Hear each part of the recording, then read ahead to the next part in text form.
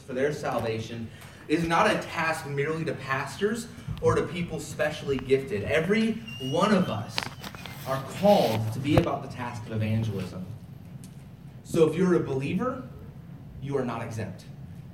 This message is for you, applicable immediately. First, we see that when we share the gospel with others, we must be honest about who we are. We see in this passage the testimony or the story or the witness of John the Baptist. Just like each of us has a story about how we came to know and trust Jesus as our Savior, John the Baptist has a story about how he came to know Jesus as his Savior. Verse 19 tells us that he was approached by some religious leaders, priests and Levites, who came to question John about who he was. They asked if he was the Christ or the Messiah. You may remember that a couple weeks ago we looked at this idea in Scripture that the Old Testament had declared about, had made statement about this Messiah, this coming Christ. John, however, was clear in his answer. He was not the Messiah.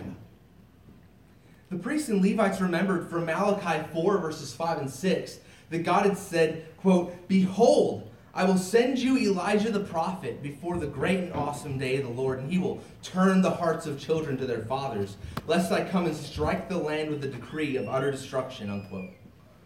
Not understanding that this same prophecy was also about the Messiah, they asked him this question, thinking that maybe Elijah was somebody different. John was clear. He was not Elijah. Then they asked him if he was the prophet, whose coming was foretold in Deuteronomy 18:15, where it says, quote, "The Lord your God will raise up for you a prophet like me from among you, from your brothers. It is to him you shall listen." Again, the priests and Levites didn't understand that this same prophecy was also about the coming Messiah. Yet they asked John this question. John again was very clear. He was not the prophet. When pressed for an answer about his identity, he knew exactly who he was. He was the fulfillment of prophecy, but not a prophecy about the Messiah. He was the forerunner of the Messiah, the one who would merely prepare the way, as it was foretold in Isaiah 40, verse 3, which we had in our scripture reading. A voice cries in the wilderness, "Prepare the way of the Lord. Make straight in the desert a highway for our God." That was John's task. Finding out the humble position of the baptizer, looking at in verse 25, the religious leaders were confused, and they were wondering, why in the world was he baptizing? He's not Elijah, he's not the prophet, he's not the Christ. Why is he baptizing? Now, baptism was commonly practiced in the first century, typically when a Gentile converted to Judaism.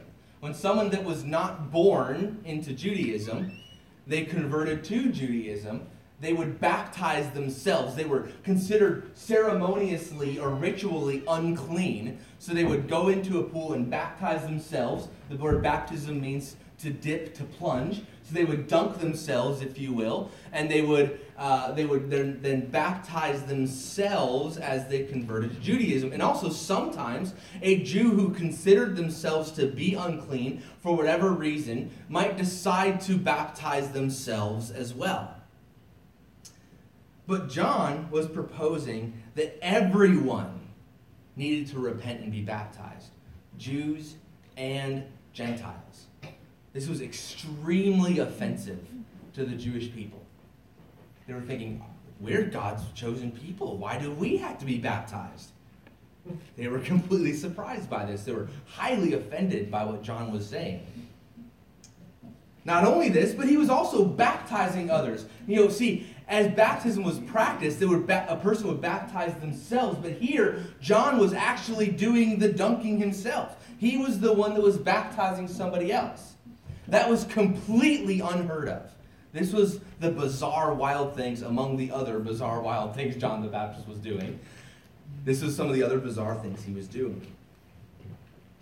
For these religious leaders, if John was not the Messiah, or Elijah, or the prophet, then he had no authority to be continuing baptizing and asking people to repent.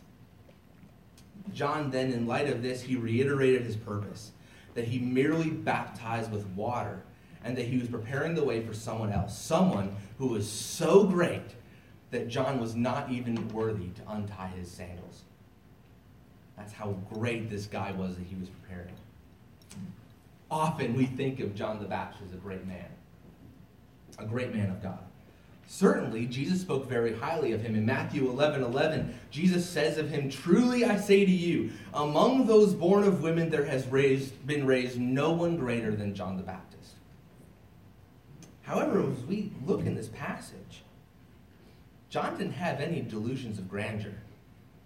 He knew that he was not the Messiah, nor anyone who should be considered as highly as the Messiah. He was honest about who he was when sharing his testimony with others. Sometimes we imagine that we're not worthy to share the gospel, or that somehow we must meet certain spiritual qualifications in order to share the gospel with someone. Or sometimes when we're sharing the gospel, we feel like we have to have all the answers, or pretend to be some kind of super Christian. Like John, we need to be honest about who we are. We do not need to be some super Christian with all the answers, or hide our faults and pretend to be that Christian that never struggles with sin. We don't need to reach some level of spirituality before we can be qualified to share the gospel. Instead, we must be honest. It's perfectly acceptable to be open about who you really are. A sinner saved by grace. Amen. Let us reject the idea that we must somehow hide ourselves in order to make the gospel glorious. In fact, the gospel is shown to be most glorious because we are still broken people. Amen.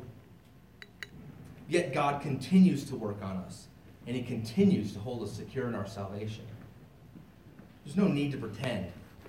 John was able to be so bold because he was honest about who he was. He wasn't the Christ. He wasn't Elijah. He wasn't the prophet. He was just preparing the way.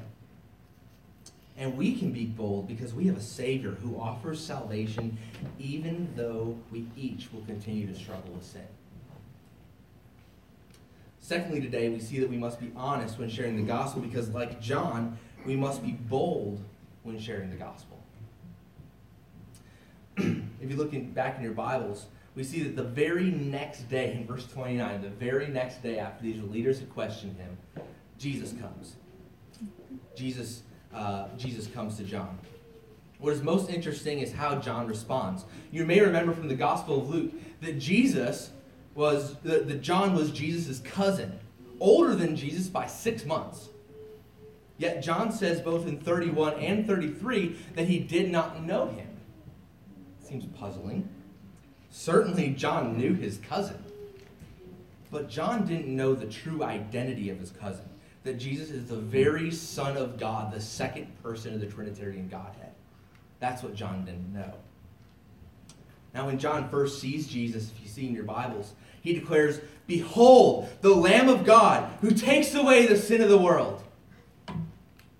The true sacrificial lamb, foretold throughout Exodus, Numbers, Leviticus, and Deuteronomy, through the many sacrifices instituted by the Lord, was now revealed to the world. Those sacrifices could not permanently appease the wrath of God, but Jesus, as the true Lamb of God, was able to, the one that all the sacrifices point to, he was able to fully appease God's righteous wrath that was intended to be poured out on you and intended to be poured out on me. And if you are a believer, Jesus has taken that wrath on himself because he is the true Lamb of God. Further, God had promised a lamb to replace the sacrifice of Isaac in Genesis 22. If you look in Genesis 22, this is when Abraham is about to sacrifice his son Isaac. And in approaching this sacrifice, they head up the mountain, and Isaac asks his dad, asks Abraham, "Where's the lamb?" And Abraham says, "God will provide himself a lamb." Now, if you remember the story and remember the details, if you look back at it, after God stops Abraham from sacrificing his own son, does he provide a lamb? No. If you look at the passage, a ram is provided, not a lamb. There's a ram that's caught in the thickets. Why? Because the promised lamb hadn't shown up yet. Because Jesus was the ultimate fulfillment of that prophecy that God would provide himself a lamb. That ram was not the sacrifice that replaced the sacrifice of Isaac, not the sacrifice that replaces our sin. It's Jesus Christ who replaces that. He is the Lamb of God who takes away the sin of the world.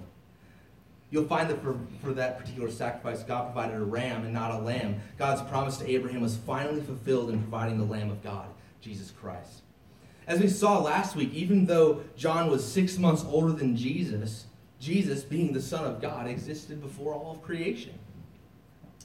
John now recognizes truth and explained that Jesus is the Messiah that he had been proclaiming during his ministry, the one whom he had described as, quote, "After me comes a man who ranks before me because he was before me." John's ministry of calling people to repentance and to baptism was to prepare the people for the coming of the Messiah. He explained that, quote, "It was for this purpose I came baptizing with water, that he might be revealed to Israel." In other words, John says, the whole reason I'm here is to point at him, and he's the one that our focus should be on. What happens next is fascinating.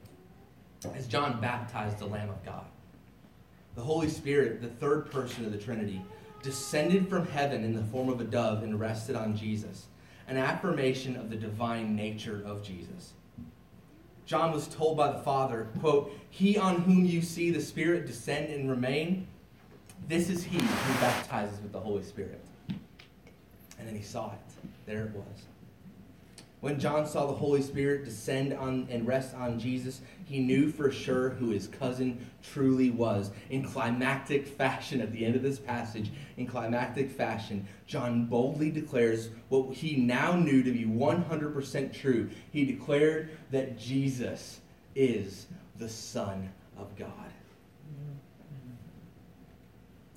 As we share the gospel with others, not only should we be honest about who we are, but we can boldly proclaim the gospel. If you're a Christian, you believe that Jesus is not only fully human, but also fully God. John's witness to this fact urges us to be bold when we proclaim this truth to people who do not follow Jesus. We don't need to be embarrassed about the truths of the gospel, things like the virgin birth, the death, burial, and resurrection of Christ, the full divinity and humanity of Christ. We can boldly proclaim these truths because we know that they are true. These truths are not children's stories for the weak-minded. They are the revelation of a loving God to a broken world. The revelation of salvation offered through Jesus Christ. We must be and can be bold as we share Jesus with others. Even further, we can be bold because Jesus promised that he would be with us when we share the gospel in Matthew chapter 28. At the end of his great commission, he shared to share the gospel. He promised, "Behold, I am with you always, even to the end of the age." When we share the gospel, we can be confident that it is true, and we can be confident that Jesus will be right beside us when we share the gospel. So in conclusion today, do you share the truths of the gospel with those whom God has placed around you? When you do, know that you should be honest about who you are. Don't pretend to have all of your life together. Such a witness would be a false witness. We are sinners saved by grace. That's the beauty of the gospel. Also, you can be bold when you share the gospel because it is true. You need not be ashamed. Secondly, if you're not a follower of Jesus, will you give your life to him today? To the one who is the Son of God, our hope of salvation in a broken world, our only hope of salvation in a broken world. And third, church, will we be honest in our corporate witness about the gospel? Will we boldly proclaim the truths of the gospel in the way we function as a body of believers in this community? May we as a church boldly proclaim the gospel in word and in action. And when we're going to have an invitation, and this is an opportunity to respond. Before we have Lord's Supper, we'll give you one quick opportunity to respond. If you are not a believer, this is an opportunity for you to come and share that is the case, and I'd love to pray with you and chat with you after the service if you want. If you are a believer and you just need to spend some time with the Lord, this altar is open. There's nothing special about these stairs, but if this is a moment that you need to have with the Lord, the altar is open. And finally, during this time, if as a church, we should be thinking about how we as a church proclaim the gospel in our witness as a church. Let me pray for us, and we'll open up the invitation. Lord, thank you for this day. Thank you for this message. Thank you for John and his testimony to us. Thank you that we'll be guilty concerning the body and blood of the Lord. Let a person examine himself then, and so eat the bread and drink of the cup. For anyone who eats and drinks without discerning the body eats and drinks judgment on himself. Let us then examine ourselves. If you've not trusted Christ as your Savior, or have not been baptized as a believer, please let the elements pass by. Brothers and sisters, if there's any other reason that you may consider yourself unworthy, please, again, let the elements pass by. Take a moment to examine yourselves.